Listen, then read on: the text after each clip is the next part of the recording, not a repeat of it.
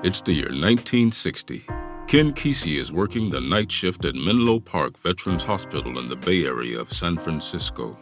He's garnered elements for a novel that he hasn't been able to expand upon just yet, but he knows that what he's got is good, too good to dismiss. But he also knows that he needs additional elements for the story to work and for it to hopefully become his next novel. Working at the hospital, at times under the influence of hallucinogenic drugs he has been volunteering to take as an experiment, his experience of the patients is different than that of the other attendants. He sees the patients not as insane, but as misunderstood by society. They don't fit the social stigmas of how people are supposed to act and think, and for that reason they are being propped full of drugs that keep them catatonic. As the nights keep stretching on, and as he gets to know the patients more intimately, and as his mind keeps expanding and altering through the use of hallucinogenics, he finds the elements he's been searching for. He soon gets down to writing the book that will put him on the map of world-renowned authors. He doesn't know it yet, but his book will be huge. It will be hailed and disparaged. It will become a theater play and an award-winning movie. This story will be one of America's most controversial and often banned novels. Now, the title of the book is taken from a nursery rhyme: Ventery, mentory, cuttery corn, apple seed and apple thorn, wire, briar, limber lock, 3 geese in a flock. One flew east and one flew west, and one flew over the cuckoo's nest. Welcome to House of Words, a podcast about writers, authors, and those who are willing to stray far outside the box. I am your host, Jason Nemore Hardin, and today we're exploring the trip that was the life of Ken Kesey and his novel, One Flew Over the Cuckoo's Nest.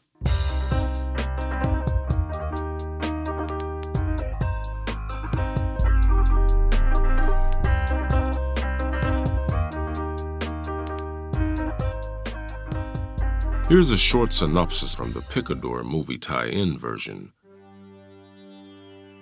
Chief Brumden, half American Indian, whom the authorities believe is deaf and dumb, tells the story of a mental institution ruled by a big nurse on behalf of the all-powerful Combine. Into this terrifying great world comes McMurphy, a brawling gambling man, who wages total war on behalf of his cowed fellow inmates. What follows is at once hilarious and heroic, tragic and ultimately liberating.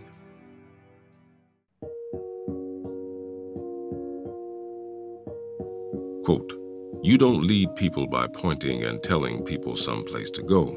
You lead by going to that place and making a case." End quote.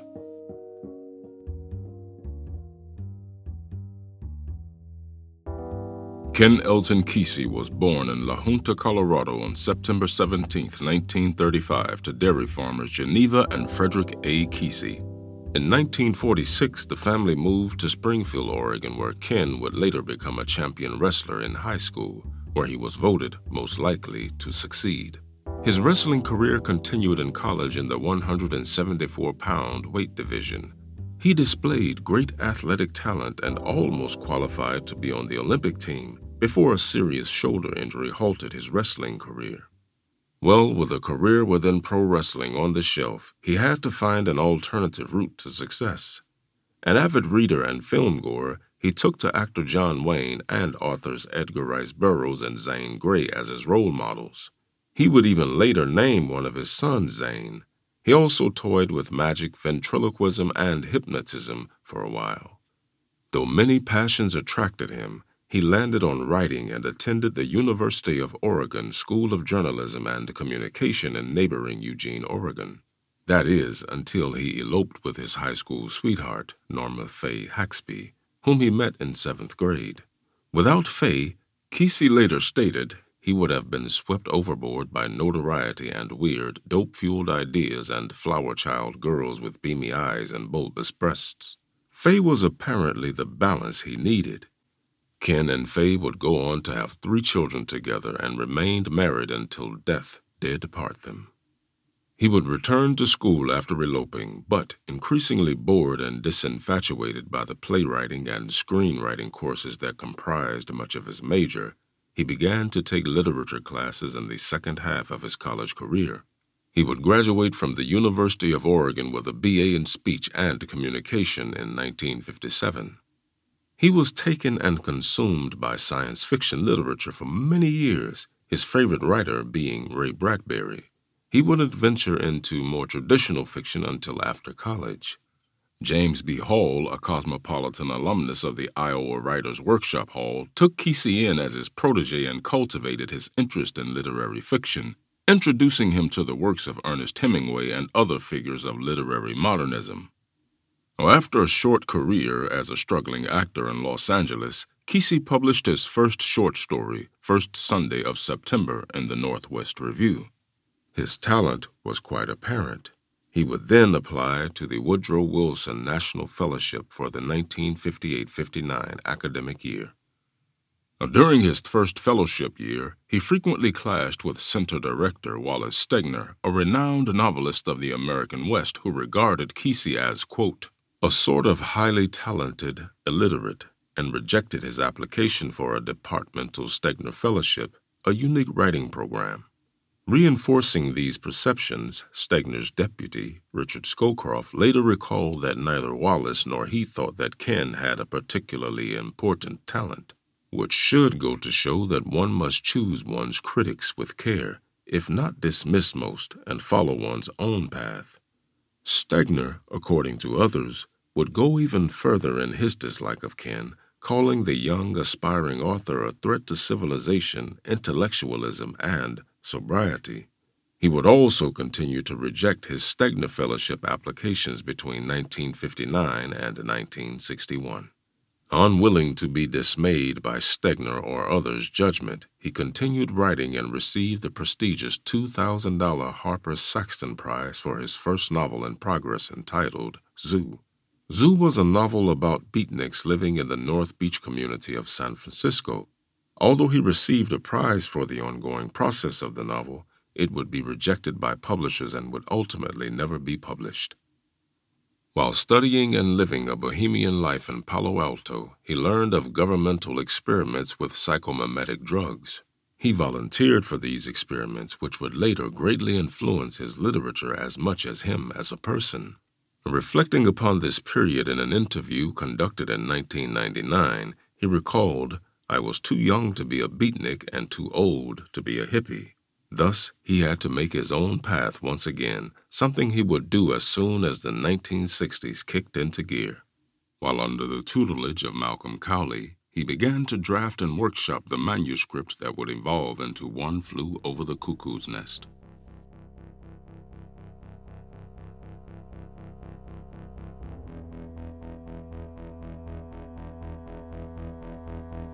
He has never denied that psychedelic drugs were a big inspiration for his novel.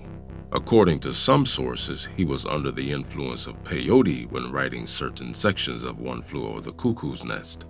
Now, at the invitation of Perry Lane and Stanford psychology graduate student Vic Lavelle, his neighbor, Ken volunteered to take part in what turned out to be a CIA-financed study under the aegis of Project MK-Ultra.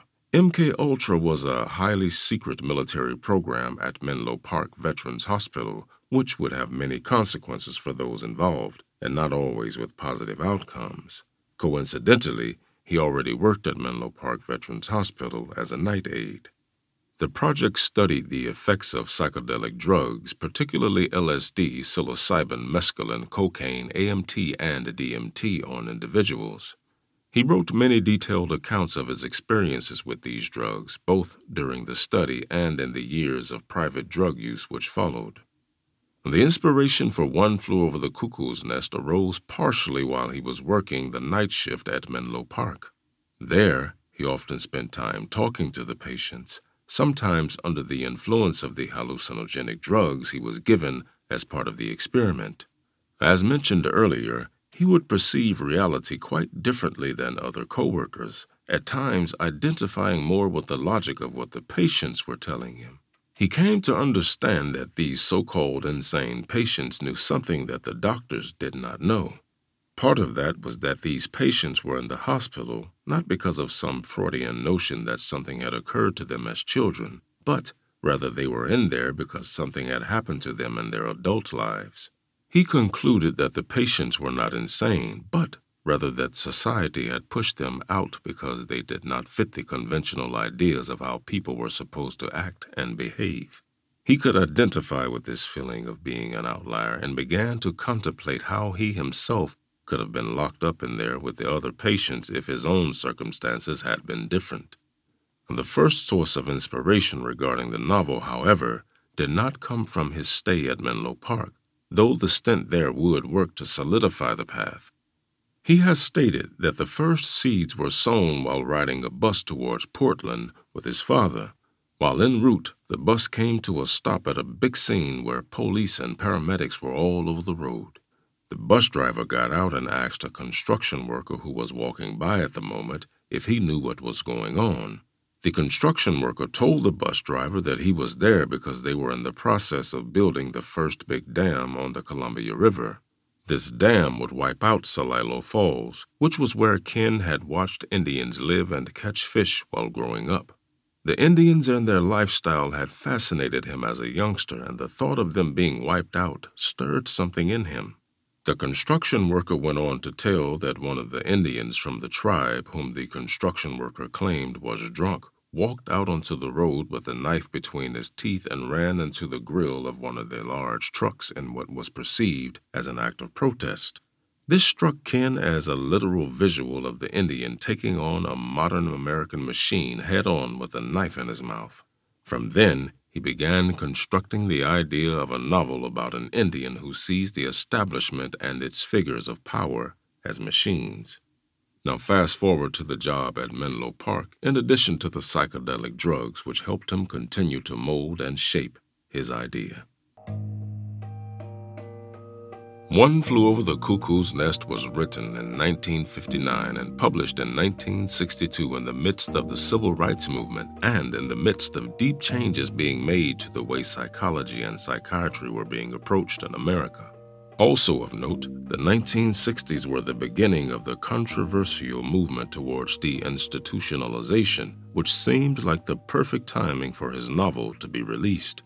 The title of the novel was taken from a nursery rhyme which is mentioned near the end of the novel when it is revealed that Chief Bromden's grandmother sang a version of the rhyme to him when he was a child. A fact that is revealed when Chief Bromden received yet another ECT treatment along with McMurphy. According to Kesey, the message of the novel is like all his other books, about the little being able to overcome the big if they only are clever enough to outsmart them, also with a little luck and a little love. Keeping in mind the overall message of all his books, it might not come as a surprise that his favorite novel was Herman Melville's Moby Dick. As Ken puts it, Moby Dick deals with what I call the American terror. It's the thing that's out there ahead of us in the new frontier, the particular thing that is really frightening to us, that we avoid, until finally you've got an Ahab who goes out there and takes it on. For good or for evil, he takes it on. Quote, I believe that with the advent of acid, we discovered a new way to think, and it has to do with piecing together new thoughts in your mind. Why is it that people think it's evil? What is it about it that scares people so deeply, even the guy that invented it? What is it? Because they're afraid that there's more to reality than they have confronted, that there are doors that they're afraid to go in, and they don't want us to go in there either, because if we go in, we might learn something that they don't know, and that makes us a little out of their control. End quote.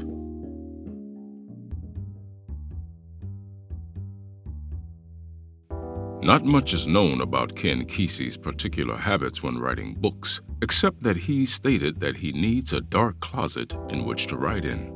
He attempted writing in a cabin by the coast at one point, but he would find himself unable to do little else than just peer out the window at the stunning nature. He once told a friend that nature was bad for writing in his case. Along with staying away from nature, his first writing commandment was, do not write what you know, because what you know is usually dull and you want to entertain your reader. He said this despite the fact that he wrote One Flew Over the Cuckoo's Nest based on a setting that he knew about. He once said that it's just as hard to write a bad book as it is to write a good book. There's a lot on the line when you reveal your writing. Now, for that reason, he felt it vital for writers to be gentle with one another and with the criticism about someone else's work. Later in his career, he mentioned that writing well was a young man's game. It was something he could do when he had the intensity and stamina and dedication to spend 30 hours straight writing, implying that he was no longer able to tackle such feats. Quote, "I've enjoyed being a famous writer, except that every once in a while you have to write something." End quote. Published under the guidance of Cowley in 1962, the novel was an immediate success. In 1963, it was adapted into a successful stage play by Dale Wasserman, and in 1975, Milos Forman directed a screen adaptation which won the Big Five Academy Awards: Best Picture, Best Actor, Best Actress, Best Director, and Best Adapted Screenplay.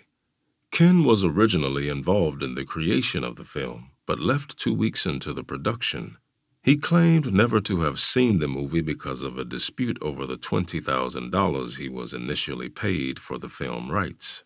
In addition to the dispute over money, he despised that, unlike in the book, the film was not narrated by the Chief Brondon character. He also disagreed with the idea that Jack Nicholson should be cast as the main character, Randall McMurphy, as he wanted Gene Hackman in the role instead. Despite his criticisms, his wife Faye has stated that her husband was generally supportive of the film and was pleased that it had been made. Though being hailed as one of the best movies ever, One Flew Over the Cuckoo's Nest, the novel, is one of America's most challenged and banned books. In 1974, 5 residents of Strongsville, Ohio, sued the local Board of Education to remove the novel from classrooms. They deemed the book pornographic and said it glorifies criminal activity, has a tendency to corrupt juveniles, and contains descriptions of bestiality, bizarre violence and torture, dismemberment, death, and human elimination. The same year the movie was released, in 1975, the cities of Randolph, New York, and Alton, Oklahoma removed the book from all of their public schools, and so it would continue, city by city and school by school, for decades to come. The success of this book, as well as the demolition of the Perry Lane cabins in August 1963, allowed Kesey to move to a log house at 7940 La Honda Road in La Honda, California, a rustic hamlet in the Santa Cruz Mountains 15 miles to the west of Stanford University's campus. There he frequently entertained friends and many others with parties he called acid tests, which involved music by his favorite band, the Grateful Dead, black lights, fluorescent paint, strobe lights, and other psychedelic effects in addition to, you guessed it, acid. These parties were described in some of the beat poet Allen Ginsberg's poems and served as the basis for Tom Wolfe's book, The Electric Kool-Aid Acid Test, which is an early exemplar of the nonfiction novel along with Truman Capote's book, In Cold Blood, which you can hear more about on our debut episode. Other first-hand accounts of the acid tests appear in Hell's Angels, The Strange and Terrible Saga of the Outlaw Motorcycle Gangs by Hunter S. Thompson, which we explore on our 3rd episode. With the success of the novel and with the growing following, Ken Kesey and his group of friends and devotees, called the Merry Pranksters, lived communally at Kesey's homes in California and Oregon in the mid to late 1960s. They would take long road trips, traveling across the United States in a psychedelic painted school bus called Further, organizing parties and giving out LSD. In Kesey's case, not many could take the dose that he could.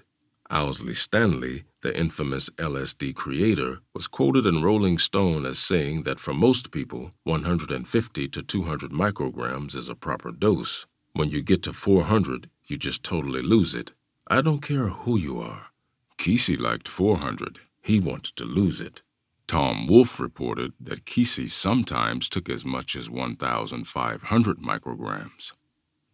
He would go on to write other works and novels after One Flew Over the Cuckoo's Nest, in particular, Sometime a Great Notion, but they never gained the same success, though Sometime a Great Notion has been hailed as his magnus opus. Later in life, his aggressive use of very large doses of acid was to blame for his diminished literary output, as some critics attacked him for being weakened by his continued drug habit.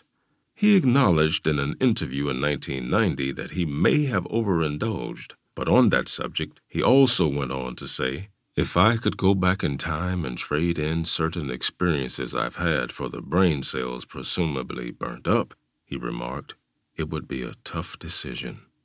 After he settled into a quieter life in Pleasant Hill, California, he involved himself in the community and led a respectable life built around his family and friends. He did, however, drink heavily, possibly as a way to deal with his lack of literary output. Around this time also, he said, "If I were to redo my life, I would try to develop a really steady writing everyday thing." A 40th anniversary edition of One Flew Over the Cuckoo's Nest, which includes sketches he made while working as an orderly at a California hospital, was released in 2002. And finally, this year, 2022, the novel marks its 60th anniversary and is still a controversial, original, and remarkable piece of writing. As usual, let me leave you with a final quote from the pusher of boundaries. "You can count how many seeds are in the apple, but not how many apples are in the seed." End quote.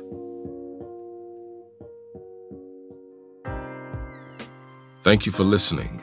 I hope you've enjoyed this episode and will spread the word about the podcast. Once again, I have been your host, Jason Nemore Hardin. We at House of Words ask that you please consider helping to make this show easier to produce and more frequent by contributing on our Patreon page at patreon.com/houseofwords or paypal.me/houseofwordspodcast. Alternatively, you can head over to subscribe and encourage others to subscribe to our YouTube page, House of Words Podcast. Every little bit helps, more than you might think. Until next time, keep turning those pages.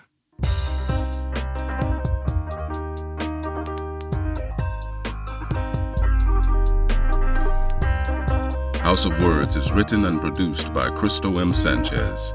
Narrated and written by me, Jason Nemore Hardin, and music by Creature 9 and Wood.